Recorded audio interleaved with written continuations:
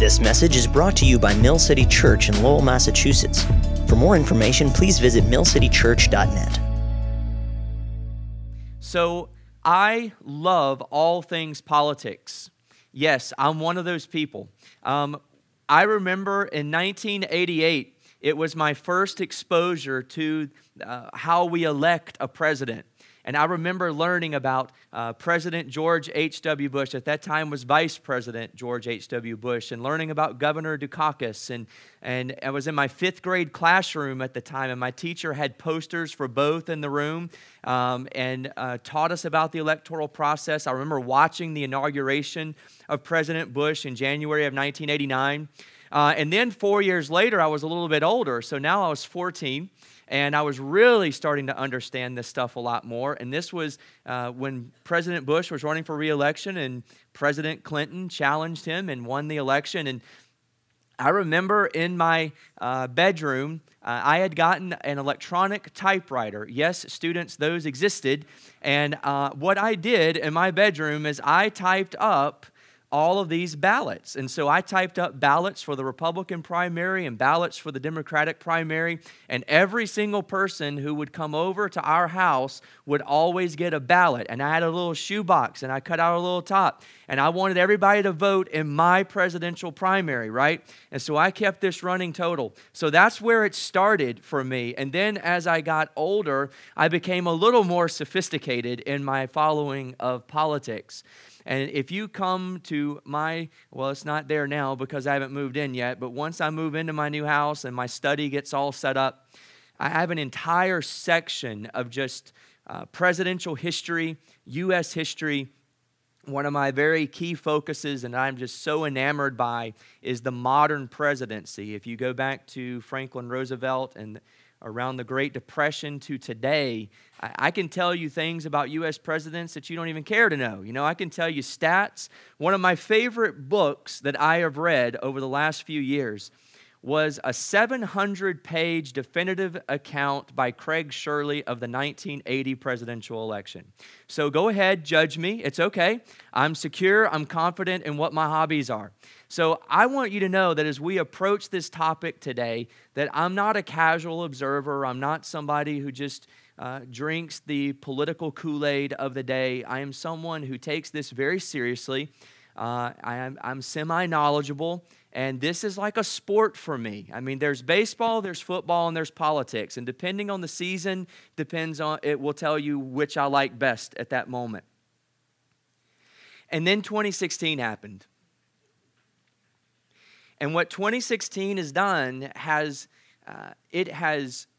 bewildered me. It has discouraged me. And I would even tell you from a personal standpoint, from my heart, deeply saddened me by what I've watched. Because I'm a Christian, I'm a Christ follower, but I'm also an American. I'm so proud to be an American. I love my country, and I love the presidency. I think it's such a prestigious office. I think it's the most important position in all of the world. And I've watched this year as it has just gone down this road of decadence that our founders never meant for it to go down. And then I've watched as very well-meaning, traditionally minded people feed that process. And it's left me just bewildered. And I bet you I'm not alone this morning. I mean, Facebook feeds are just lighting up, right? With just how disillusioned we are about our choices this year and about what's going on in our political process. And that leads us to our hard question today. What do we do?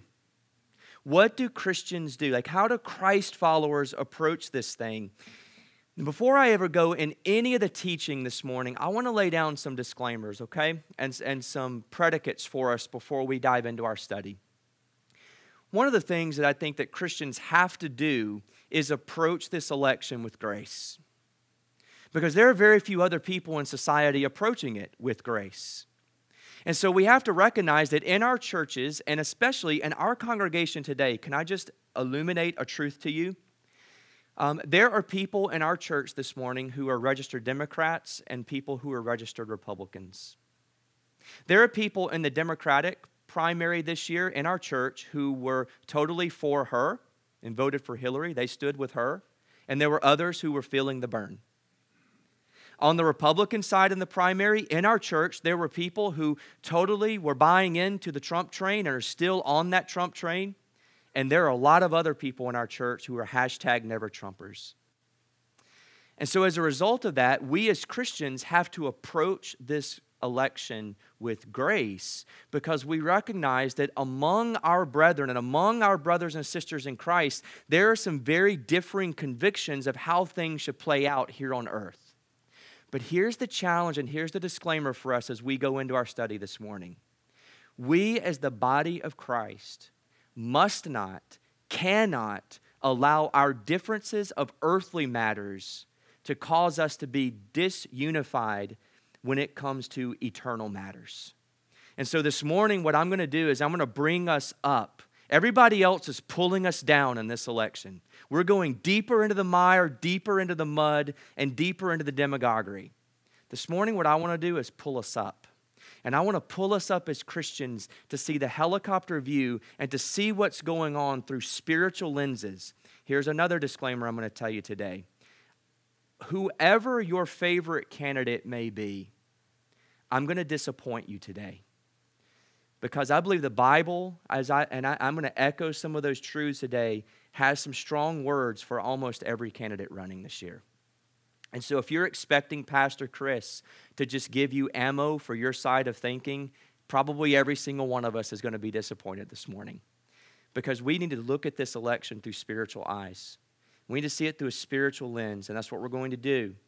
Last disclaimer before we dive in. We're the people of God. We're brothers and sisters, mothers and fathers, sons and daughters in the faith.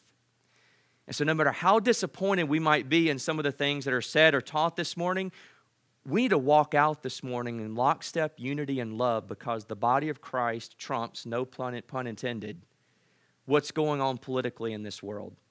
And so can we do today as the body of Christ what it seems like our country is not allowed to do or able to do, is to have a sophisticated intellectual and spiritual conversation from the Scriptures about what's going on around us and leave knowing that Jesus is our ultimate King. Are we on the same page this morning? All right, those are our disclaimers. Let's dive in. 1 Peter chapter 2. So here's what's going on in Rome.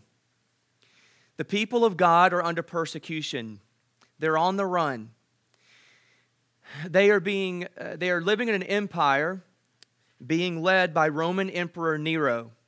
Now, if you know anything from history, Nero was not exactly a banner and a poster child for the religious right. Nero was one of the world's most ruthless dictators and rulers. And we're going to see some of that play out as we go through our message today. The entire book of 1 Peter is Peter, the apostle who walked with Jesus, is writing to the church at Rome to encourage these downtrodden, discouraged followers of Jesus in remembering their earthly home remembering their eternal home instead of putting all of their hopes in their earthly home. And he is reminding them that they are really just sojourners and exiles passing through this place, and to live all of life in light of that truth. And when we get to chapter 2, around verse 11, he makes a turn for the remainder of the book. And he's going to lay out all these different areas of life where we as Christians are to submit. He talks about our homes. He talks about our churches. He talks about an everyday life with personal relationships. But he also talks about the government. And beginning in verse 13, this is where I want to pick up in 1 Peter chapter 2. He says, "Be subject," or your translation may say, "submit yourself for the Lord's sake to every human institution, whether it be to the emperor as supreme, or to governors as sent by him to punish those who do evil and to praise those who do good. For this is the will of God, that by doing good you should put to silence the ignorance of foolish people. Live as people who are free, not using your freedom as a cover-up for evil, but living as servants of God. Honor everyone, love the brotherhood, fear God, and honor the emperor." One of the debates that Christians can really get into sometimes is how much should a Christian be involved in politics? I mean, is it even okay for a follower of Jesus to run for governor or to run for the presidency or for Congress? I mean, if our eternal home is really in heaven and it's not here, then why have anything to do with this at all, right? And so there's an argument there, and I don't believe that's accurate. I believe that we actually live in this place, we live in this world, and so it's okay to participate in these things. But a lot of times what we do as Christians is we are looking into the Scriptures to basically give credibility to every single thing politically we see in life, and we invoke the Scriptures to promote our candidate over another one. And we got to be very careful about that.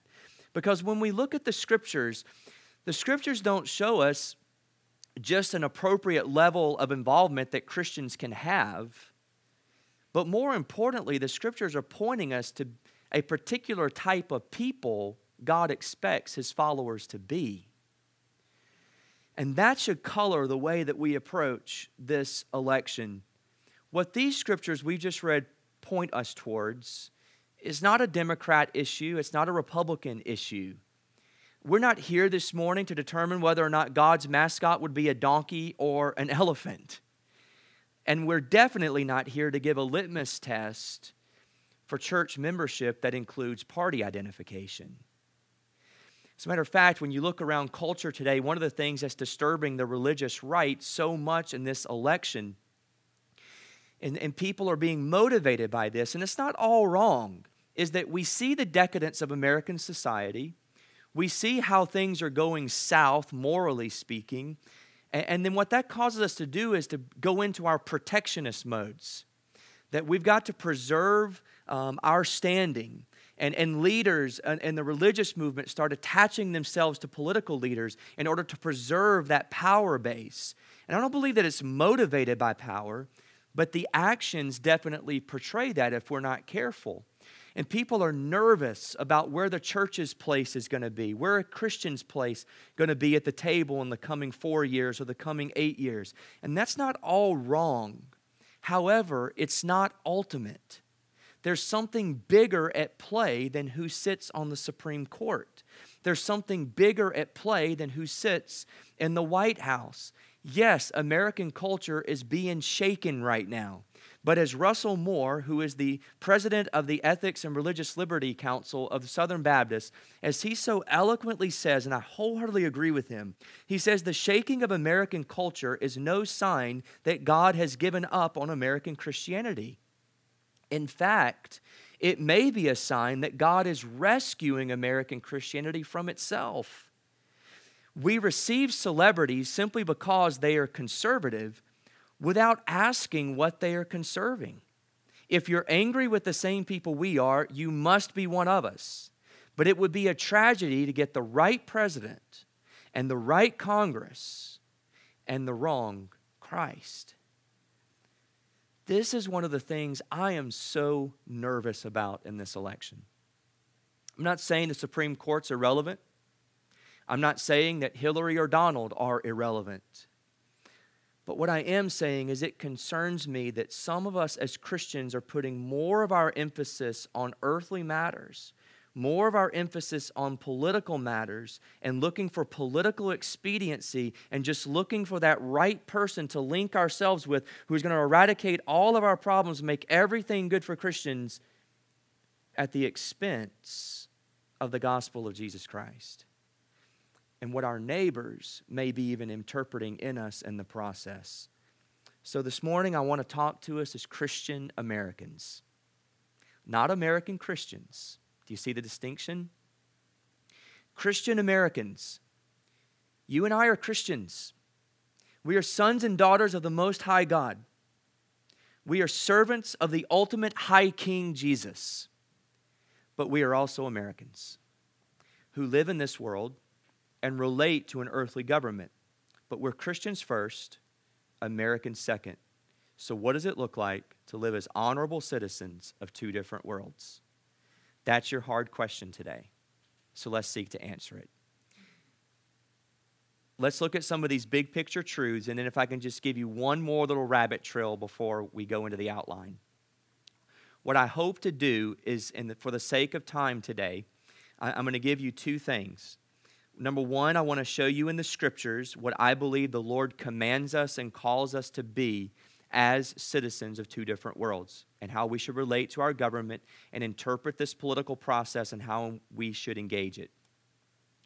And then, if I do an okay job with that and I leave some time at the end, what I want to do is I want to take about 10 minutes or so and I want to just give you my personal commentary on what we're seeing and what we're experiencing, and to hopefully help you see and understand in some ways that possibly you haven't thought about before. And then we're going to pray at the end for ourselves, for our country, and for our nation. That's my goal today, okay?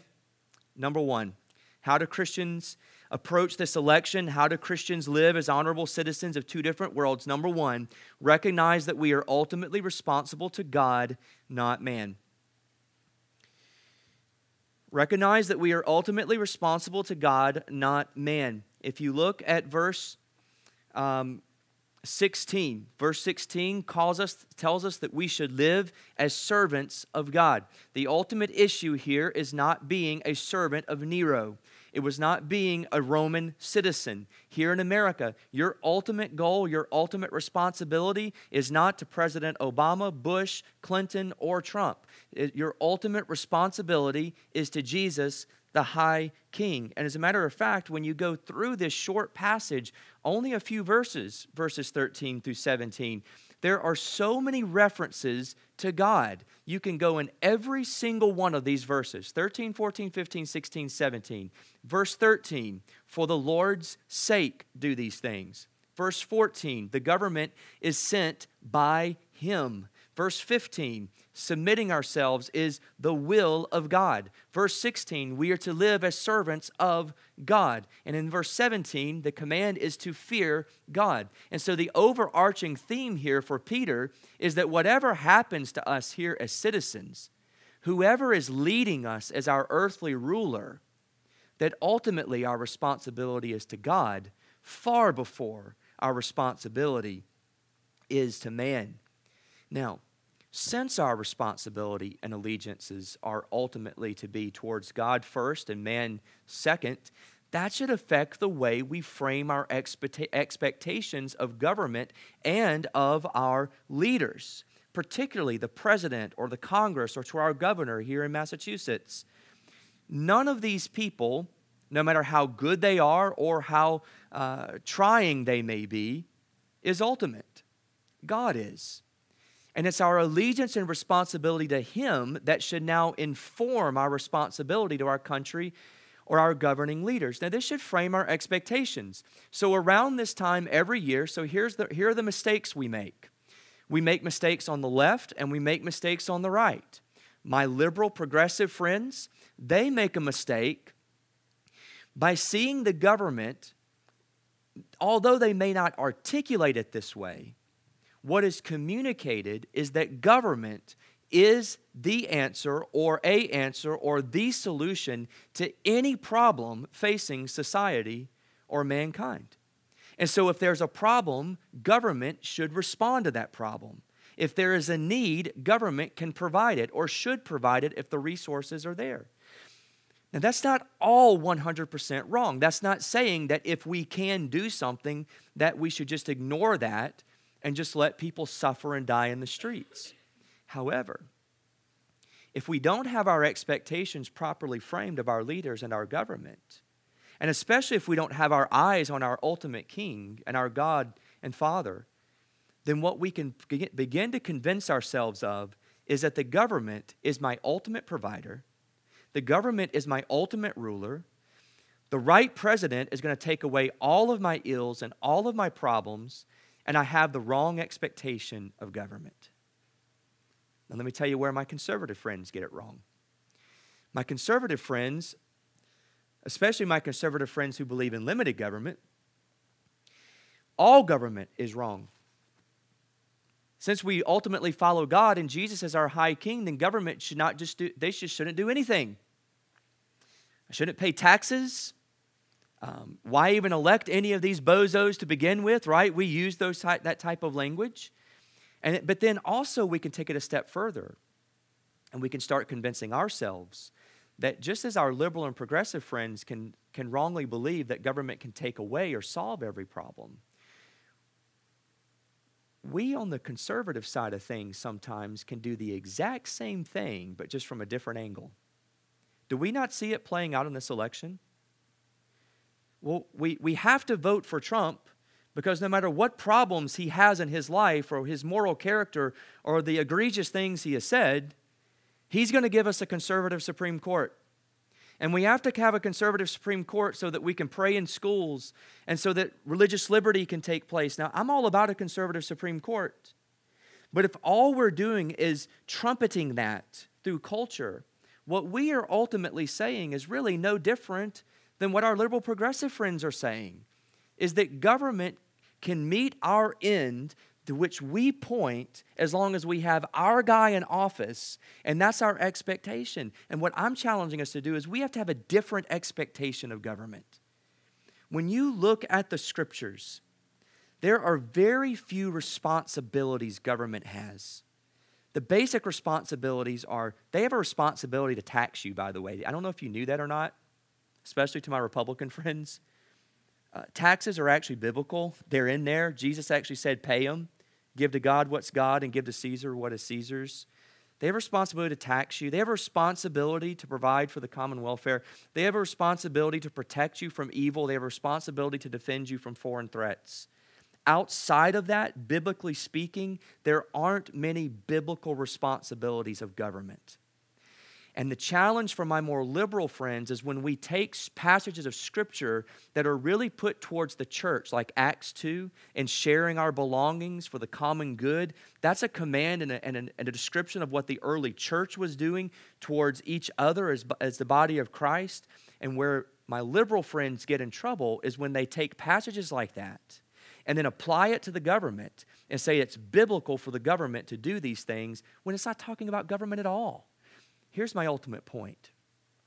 Both conservatives, liberals, Republicans, and Democrats appeal to the Bible to pursue their ends where they want to take the country. And that's what frames our expectations. And in doing so, because we as people are not always very discerning, we buy it hook, line, and sinker depending on what side of the aisle we're on. And it reframes our expectations to the point to where we start living for man. And we live for the government. We live for our respected candidate instead of living for God himself. Jay Buchevsky wrote a great book called How to Stay Christian in College. Some of you we've given that to. And he has a great chapter in there on expectations of government. And he writes this: in this sinful world, it's inevitable that many good things that should happen don't, and many bad things that shouldn't happen do. Because government is so powerful, many college students think it can be used to make all the good things happen and stop all the bad things from happening. And to do this, they want government to horn in on the affairs of other social institutions like family and church. Misusing words, they call that upholding justice. The sad thing is that when government tries to take on jobs that aren't its own, it only makes things worse. And this is true on the conservative side as well as it is on the liberal side. But the first big picture principle I want you to see that Peter teaches us here as they lived under Emperor Nero is that our first responsibility is to God and it's not to man. It's to King Jesus and not to President whomever, okay? Secondly, generally speaking, we submit ourselves to all governing authorities. Generally speaking, we submit ourselves to all governing authorities. Now, we are ultimately responsible to God, but that doesn't exempt us from responsibility towards man. It doesn't take away our earthly citizenship responsibilities. Here is a radical truth to citizens of the United States of America. Are you ready for this?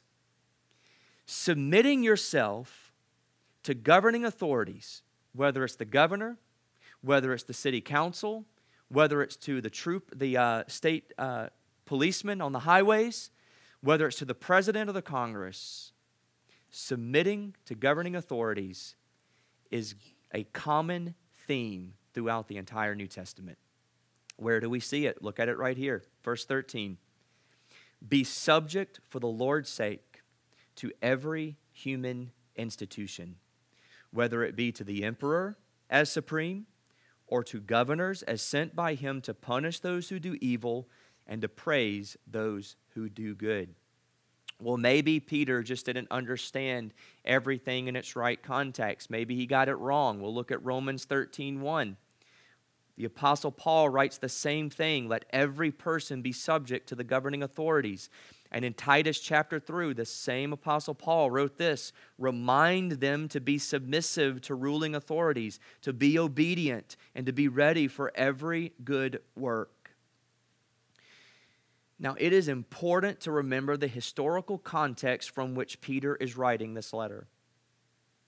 It's important because we live in a day and age that basically says, well, I didn't vote for President Obama. He's not my president. God would disagree. You may say that after the election, if it's President Hillary Clinton, I don't want her, I don't respect her. God would disagree.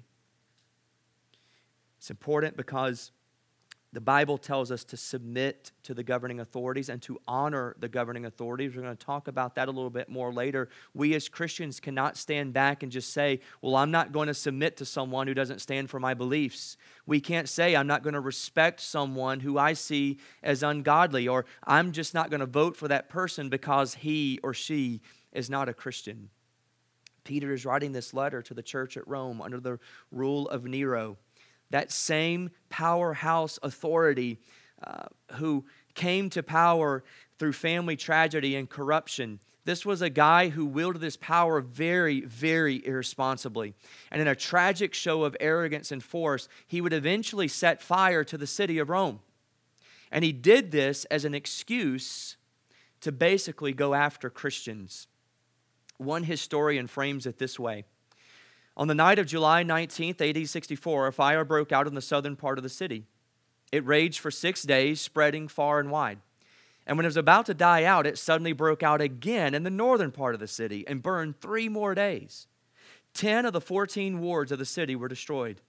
The frenzy in the city was indescribable. Rumors began to spread that Nero himself had started the fire because of his delirious craving for magnificence and desire to embellish and rebuild the city. To divert attention from himself, Nero blamed the Christians for the fire, who were hated anyway, and so they were good scapegoats. The effect was horrendous. There had been no persecution like it since the Lord had risen 30 years earlier. In the gardens of Nero, the Christians were crucified, sewn into wild beast skins and fed to dogs, drenched in flammable oil and lifted on poles to burn as torches in the night. Now, I know that 2,000 years of church history can divorce us from our brothers and sisters of antiquity.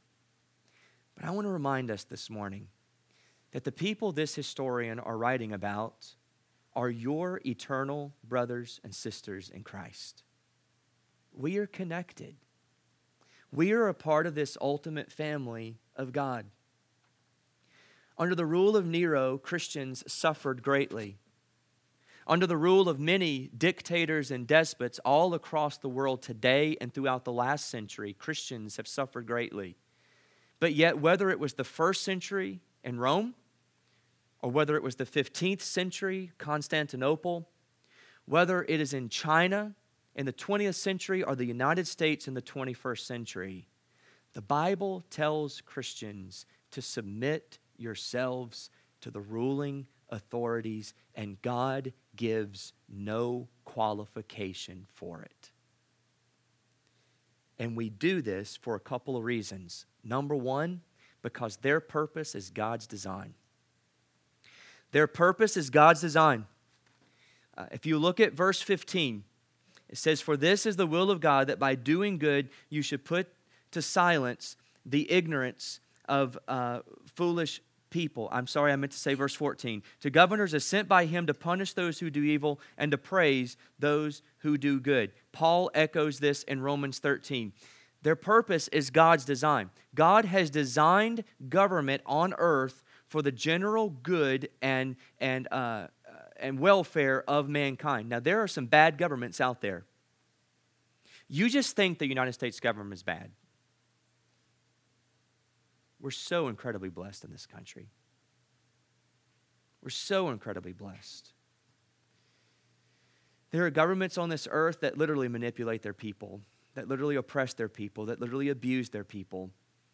There are countries on this earth that once the presidential election is over and the new president or king comes to power, it is very customary in many countries to actually jail and even some instances kill their political opponent just to get them off the face of the earth. That's happened throughout history. It happens still today. The worst case scenario, and I'm not saying that elections don't have consequences, because absolutely they do. The worst case scenario for us in America is usually we have to endure 4 years of having an administration of someone that we vehemently disagree with. And God has blessed us in this country to give us a mechanism through which at least 4 years later we can make a change if we want to. Here's the picture from Scripture. Any government is better than no government. Governing authorities and government, they have been put here by God's design. They're an arm of the Lord, the Scriptures tell us. Even a bad government is better than no government. Even a government who oppresses its people is better than total anarchy because of the chaos and the abuse that would take place. So I don't understand all the intricacies of that. Can I be honest with you this morning? And I know that right now you're saying, yeah, but what about? And I understand that because I kind of feel that way too as I look at specific instances. But we can't get away from the fact in the Scriptures that government's been put here by God for our good, for the collective good of society, and any government is better than no government. So their purpose is God's design. That's why we submit to them. But also, secondly, it's because our submission is God's will. Our submission is God's will. This is ultimately why we submit. It's what the Scriptures tell us in verse 15. For this is the will of God. In verse 13, be subject for the Lord's sake to every human institution. It's God's will for us to submit to authority. This is so hard for us as Americans because we live in the land of the free, the home of the brave. We don't want to be ruled. It's why we broke away from King George. But the Bible tells us to submit. And it's a good thing for us to submit. It's why when the blue lights flash, we pull over. It's why when an officer says, do this, we don't question, we do it. That honors God. We live in a day and time where it is novel and it is actually trendy to resist authority. America went through another season like this in the 1960s and the 1970s. It's popular to resist authority. It's popular to challenge the system. And it's not, we live in a unique situation where, yes, we can speak truth to power, but we can't allow our American democratic principles to override our biblical mandate to submit to and honor our leaders. Somehow as Christians, we've got to live in that tension to figure out how to do both of those. And we do it imperfectly, but we should do it. We're to submit ourselves to the governing authorities, but generally. But why do I say generally? Because brothers and sisters, there could be a time when the government actually commands you to do something by law that will directly go against your biblical mandate from God. Now, very rarely does this happen in America, okay? I want you to follow me. I understand that we have disagreements. I understand that there have been some things that have come down through the courts in different ways. But generally speaking, we don't struggle with this here yet. You say, yeah, but it's coming. And if Hillary gets in, it's going to come even more with ferocity, right? There are conservatives that will say that. What do? Here's the deal.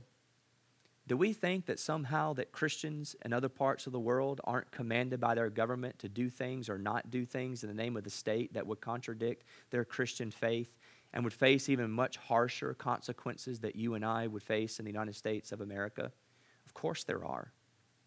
We've got to get outside of our American-only lenses, brothers and sisters. I understand that things could change in this country in the coming days, coming weeks, months, years, decades. I don't know.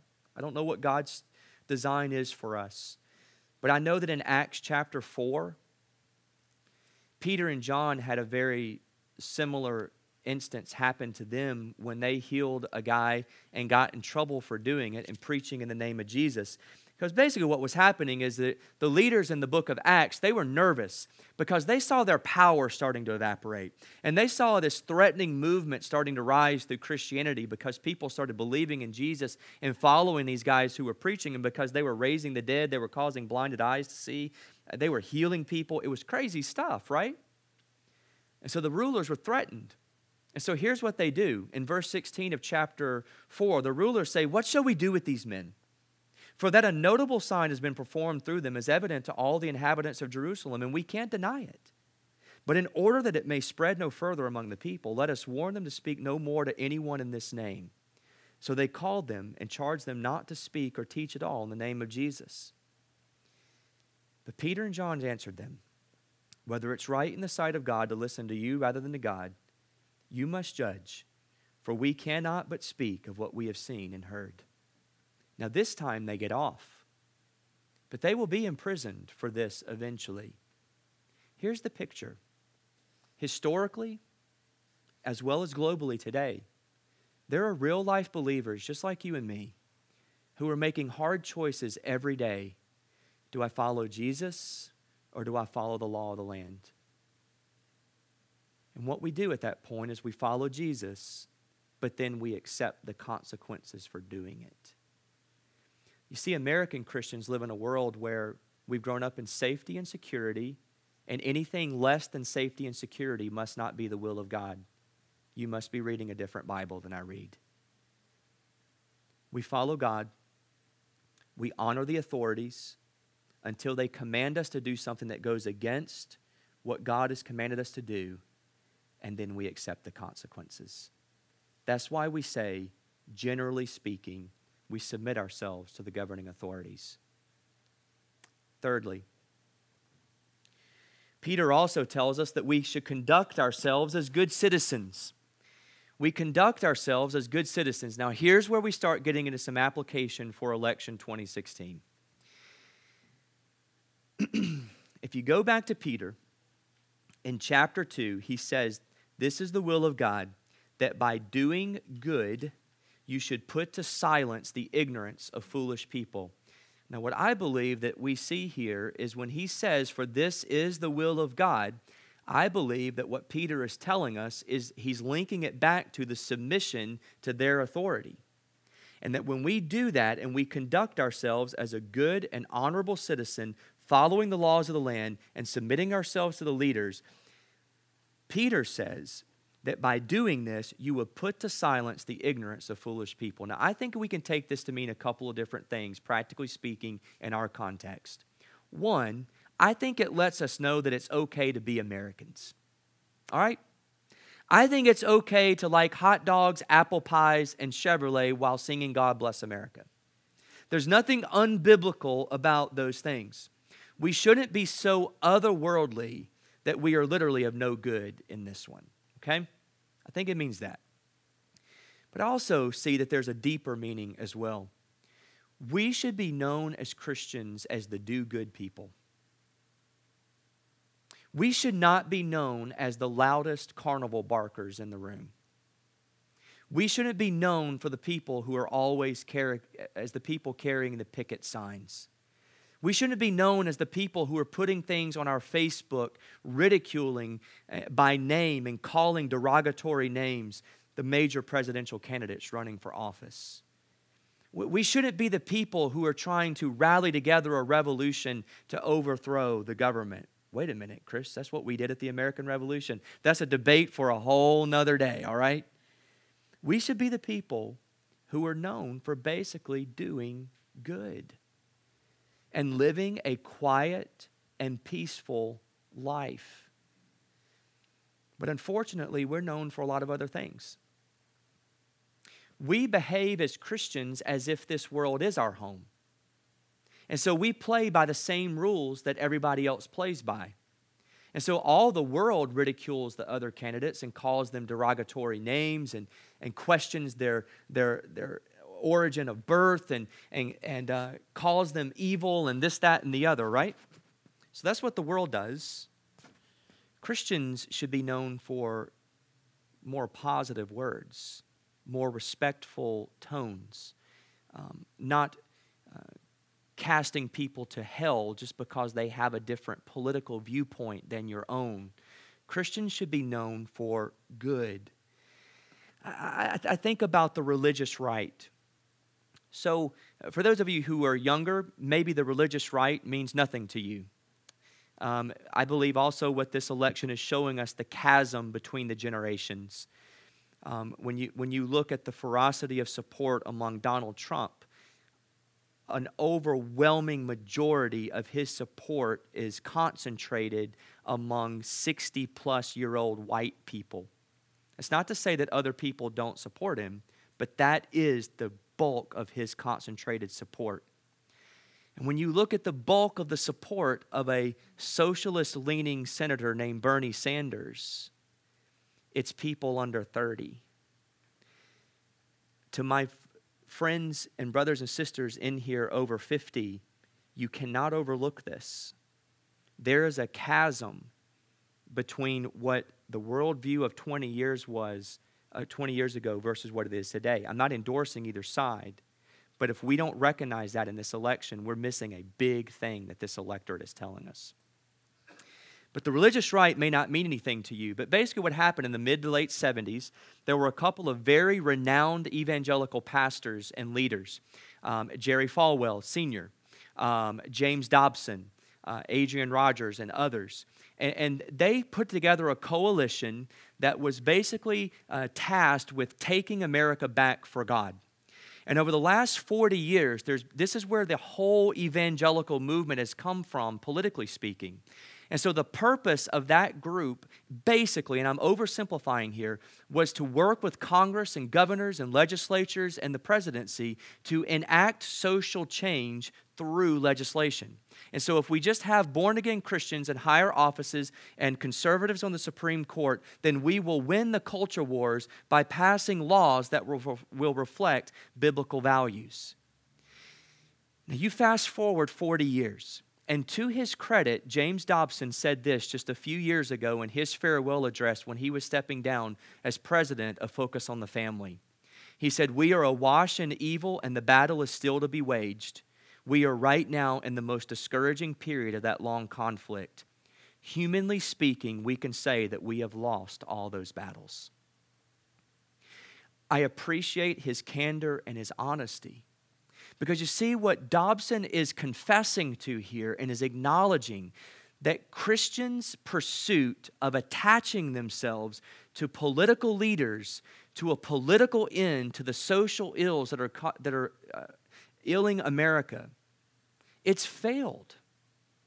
It has failed. We are no better off today than we were 40 years ago through all of those pursuits. If anything, and I would posit this, those debates and those fights have actually made it worse.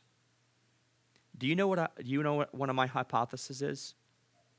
When you see the ferocity of engagement from the homosexual movement over the last 5 years and how they have so quickly gotten the rights that they want in an American society, I believe wholeheartedly it is in direct opposition and answer to all of the work of the religious right from the last 40 years to try to stamp it out. I'm not saying I agree with it. I'm not saying that I sympathize with that side.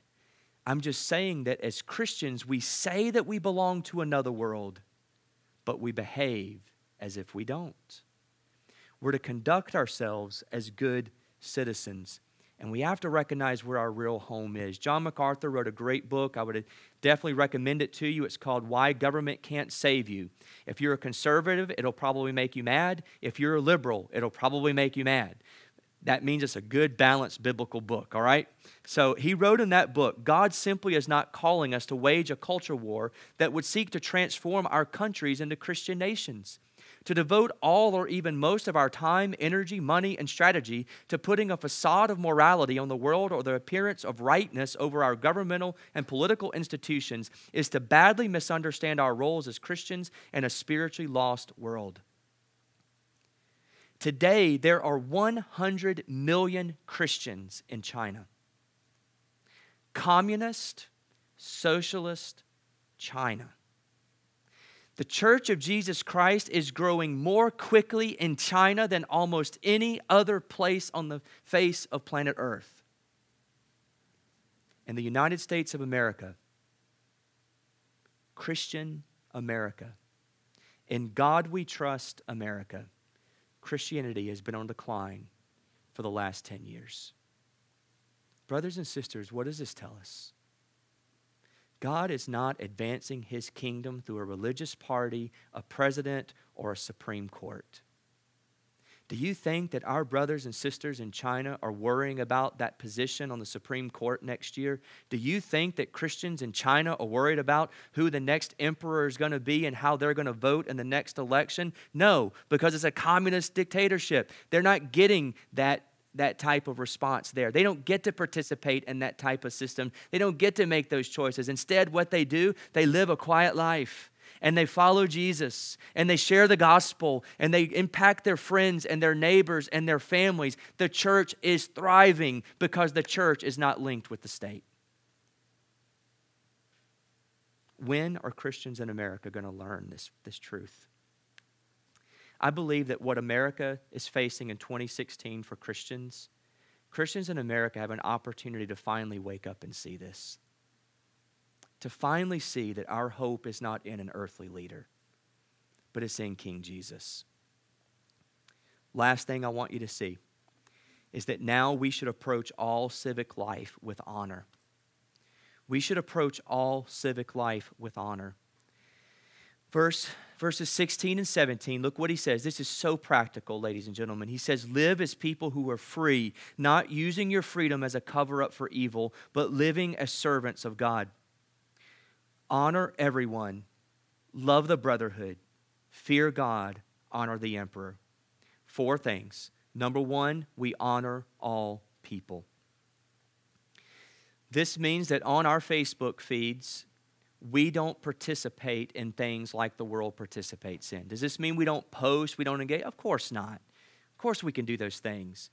But we don't call people names. We don't threaten people. We don't unfriend somebody because they believe differently than us. You know, a poll came out a couple of weeks ago that said in this election, 7% of Americans says that they have ended or lost friendships because of the election. Perhaps we've made an idol, right?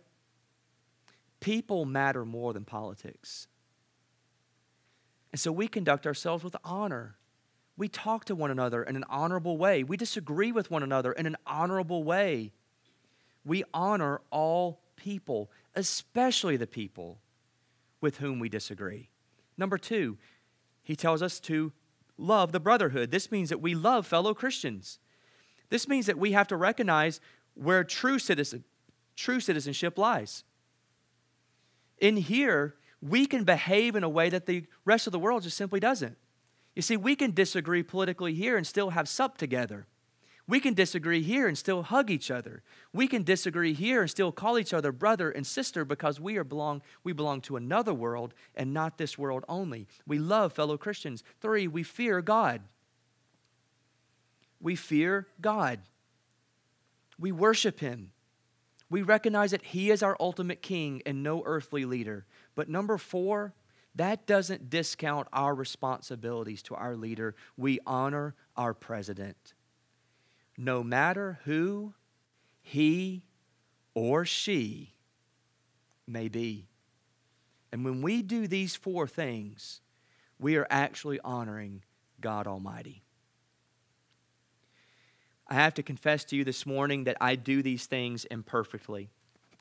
One of the things that I believe that God has really done in my life and has really overwhelmingly changed my worldview was moving me from the rural South to New England, because I was forced to view the world differently because I was in a different setting, in a different environment.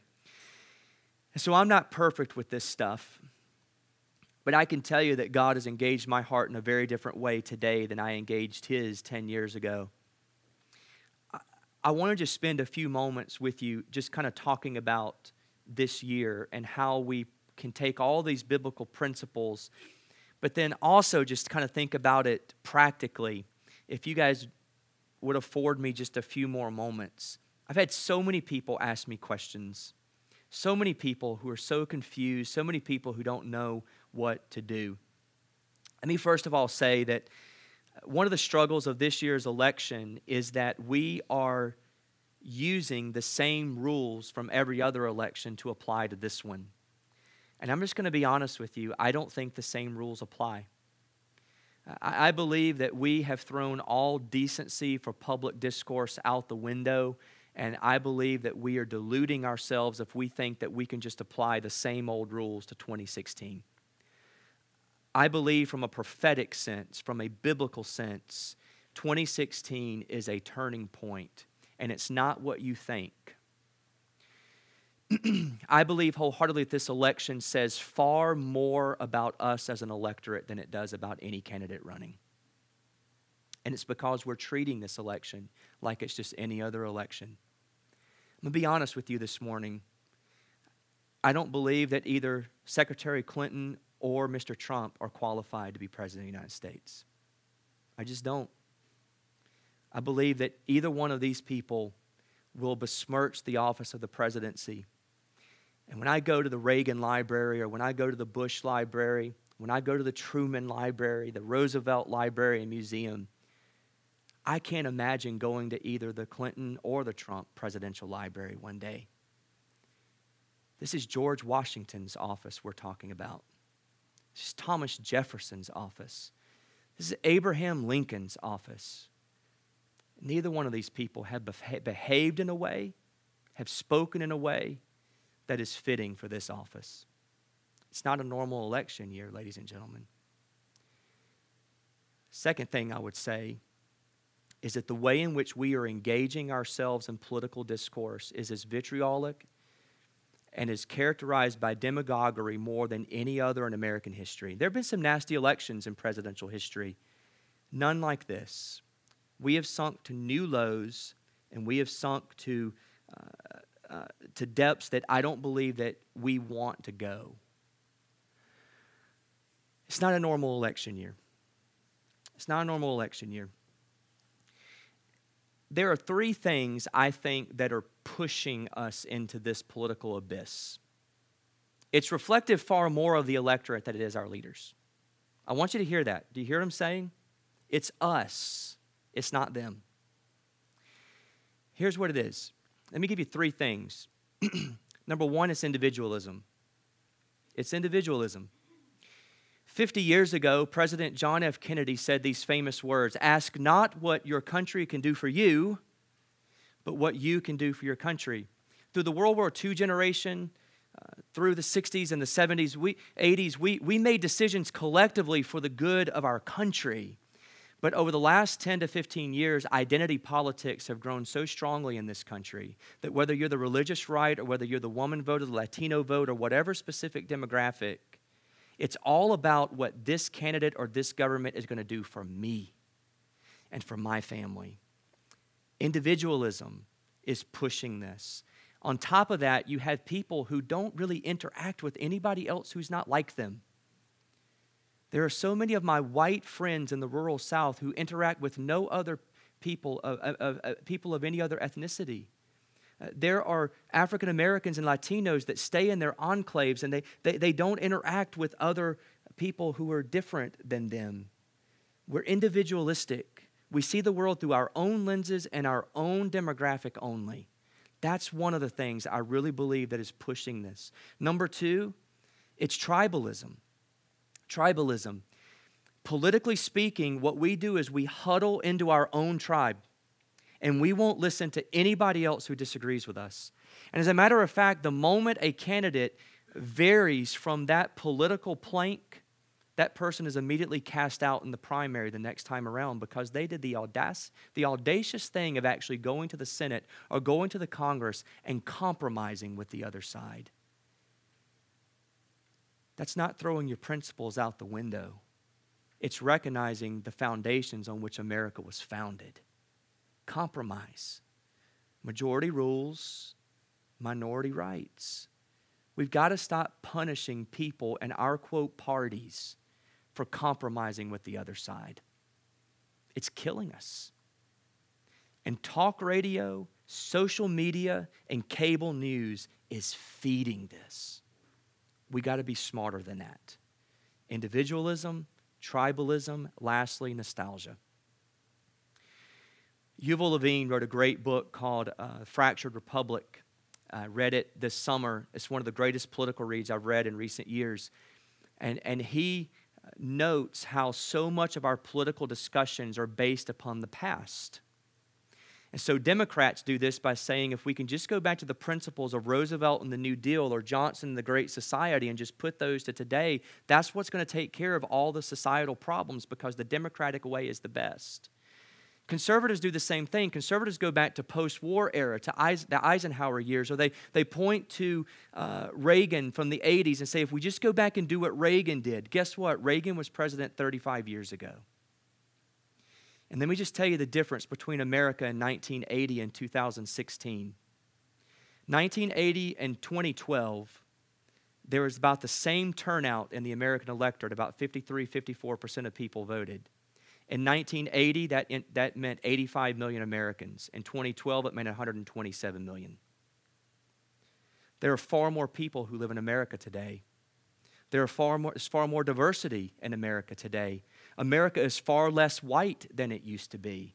We cannot keep solving our problems today with 30, 50, and 80-year-old solutions.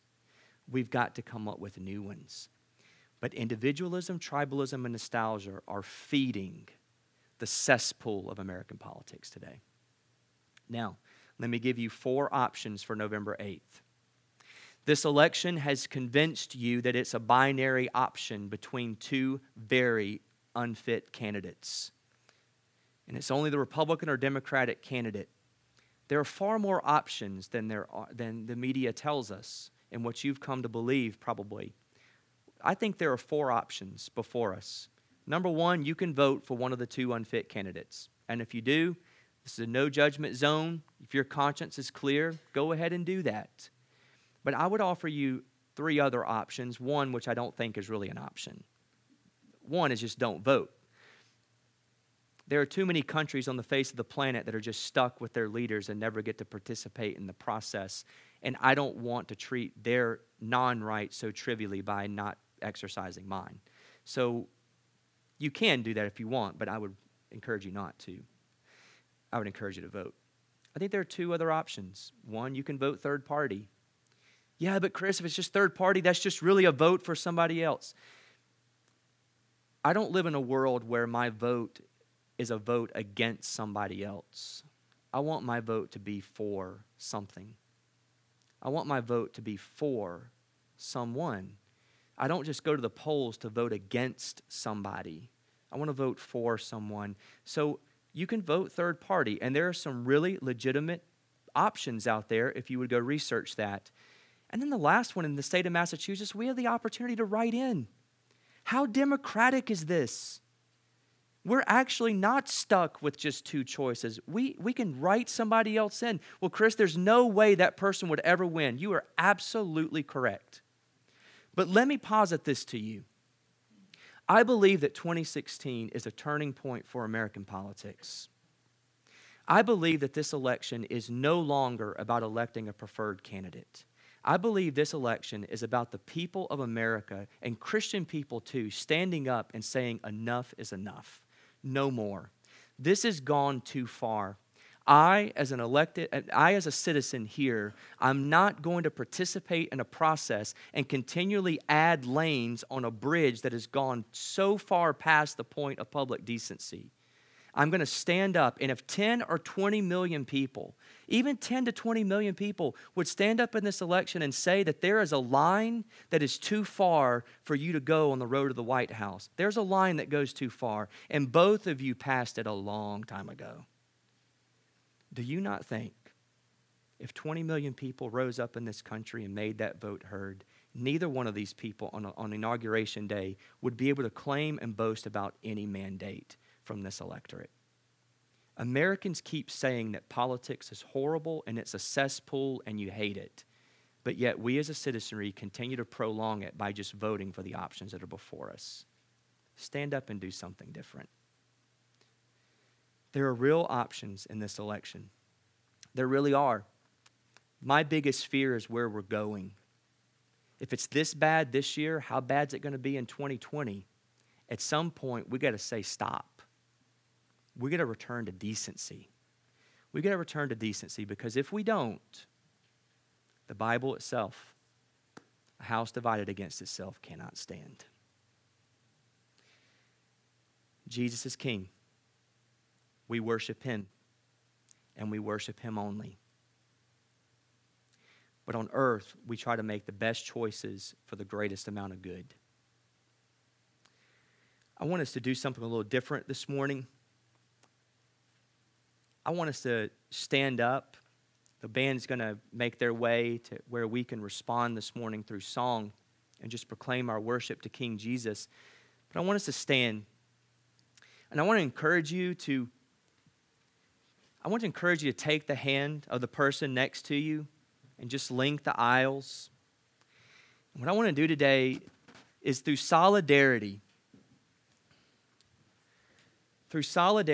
of heart, mind, and then also through physical touch. Let's pray. Let's pray for our country. Let's pray for our leaders. Let's pray for this election. And let's entreat the favor of God. And then in doing that, let's show our ultimate allegiance to Jesus Christ.